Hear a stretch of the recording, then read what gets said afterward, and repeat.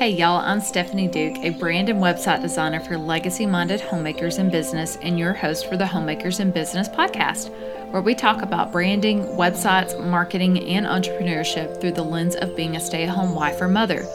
It's my hope that this podcast will be a source of inspiration, encouragement, and actionable advice that you can implement into your own business, whether you're just considering the idea of starting a business or have been at it for decades.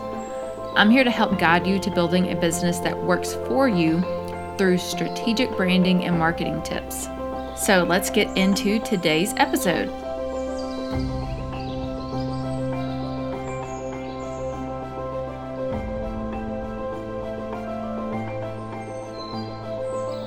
Welcome back to the podcast, friend. How are you doing? Seriously, I want to know.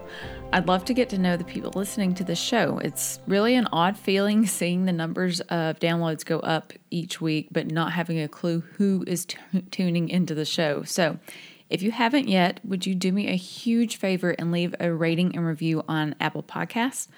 Tell me a little about yourself, why you listen to the Homemakers in Business podcast, and what your favorite episode has been so far. I'm super curious to find out. Before I dive into today's topic, I just wanted to share a little life update, which is something I haven't done much of on here yet.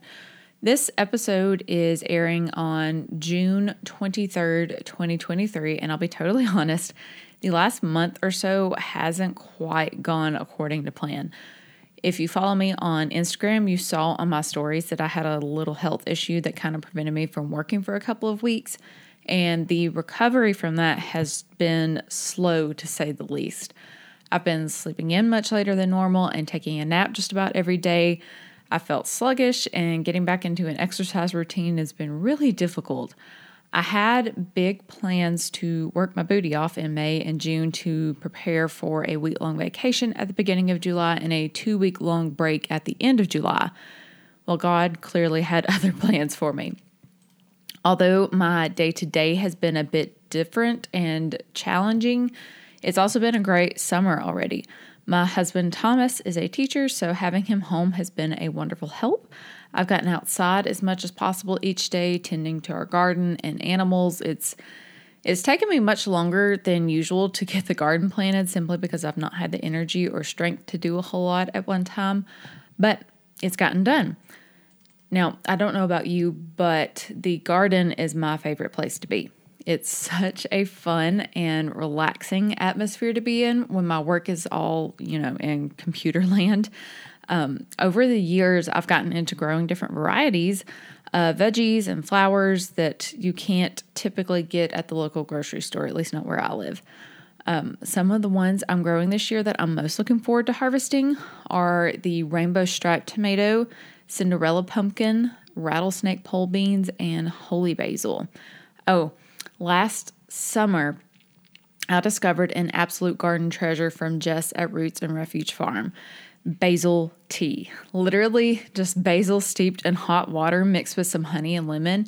It is absolutely divine. I fell so in love with that last year. I planted like 5 varieties of basil just to try different flavors this year. Let's see. Trying to think of what I've got. I've got Genovese, dark opal, Italian large leaf, cinnamon, holy basil, and Thai basil. And oh my gosh, I'm already loving the smell of holy basil, so I'm super stoked to see how it tastes as a tea. Okay, anyway, enough about me for now. I'm fine. I'm healing. I'll be okay. Just take this story as a sign that you can plan things to your heart's content, but life is still going to happen. You'll get thrown curveballs you don't expect, but hey, that's the beauty of owning your own business, right? You get to be flexible when life happens. I'm technically behind where I planned to be at this point in the summer, but I'm still on the right track, and I was able to just jump right back in when I started feeling better. It'll be okay. All right, well, now let's get into today's topic. 3 things every website homepage needs. I'm not just using this as a catchy title. These are 3 things I truly believe every website homepage should have, regardless of what you're selling. Whether you're an artist selling jewelry or paintings, an educator selling courses, or a copywriter selling services, your homepage should have these 3 elements. I have quite a few more things I could have added to the list, but I wanted this episode to be short and actionable and not overwhelming. So without further ado, here they are. The first thing every website homepage needs is clear navigation. First, let's define exactly what I mean by navigation. For this example, I simply mean your menus, the bar menu or drop-down menu at the very top of a web page and at the bottom, also known as the footer of a web page. You can have as many other types of navigation and menus as you want, but these are the two primary navigation areas I'm talking about today. Okay, now let's get into it. Your website is basically a guide, right? And a good guide gives clear directions or instructions. Imagine you've been given a guide to a city you've never visited. You're trying to find information on the local art museum, but the words art museum are nowhere to be found on your guide. Instead, they use cutesy language like painter's place. Most people aren't going to understand what that is, or they'll at least question if it's what they're looking for. And the same goes for your website. Instead of journal, say blog. Instead of the story, say about. Instead of let's go, say contact or book. Just drop the cutesy language and just be clear. Clear as kind, right? Website navigation is so important to your visitors. You don't want to cause any unnecessary confusion with those potential clients or customers. Your navigation should be visually simple and intuitive. Don't try to over-design this part of your website, please. There's plenty of room for interesting design choices on the pages of your website, but your menus should be free of any kind of clutter and designed in a way that's going to feel familiar to your visitors. A simple bar across the top or a drop-down hamburger menu in the corner is good enough. I do not recommend being clever with your menu design. Also, I've mentioned this in a previous episode, but be sure to keep your menu options short. No more than 8 links is preferred, and you don't need an exclusive home button. Simply making your logo link back to the home page is enough because most users expect the logo to take you to the home page. The most common menu buttons are About, Contact, Blog, Shop, and Services. Most users understand what all of these options are and where they will take them, so it makes it easier for them to understand your navigation quickly. Is your business growing faster than you can update your website? Then a custom Show It website might be right for you. It can be difficult to manage a growing business, a growing family, and keep up with all that comes with updating your website. New copy, new photos, new design, making sure buttons work, the list goes on. So naturally, you'll come to the realization that you just need to start over. Let me tell you, that is hard to do alone if you do not love spending hours behind a computer screen and making infinite design decisions alongside keeping your kids and business alive. Whether you consider yourself a creative or not, designing your own website is not the reason you started your business. And transferring your hundreds of blog posts from Wix to Show It, well, that's just not the best use of your precious time. Let me be your right-hand woman and create the beautiful, strategic website of your dreams while you keep the show running at home. Head to stephanieduke.co/website-design-service to get all the details on the process, pricing, bonuses, FAQs, and if this is right for you. When you're ready, you can book a totally free 30-minute consultation call with me from any page on my website. We'll chat about your needs and see if a custom Show It website designed by me is the right fit for you. If you don't want to remember the website address, it's conveniently located in the show notes of this episode, so you can just click over while you continue to listen. All right, thanks, friend. Now back to the episode.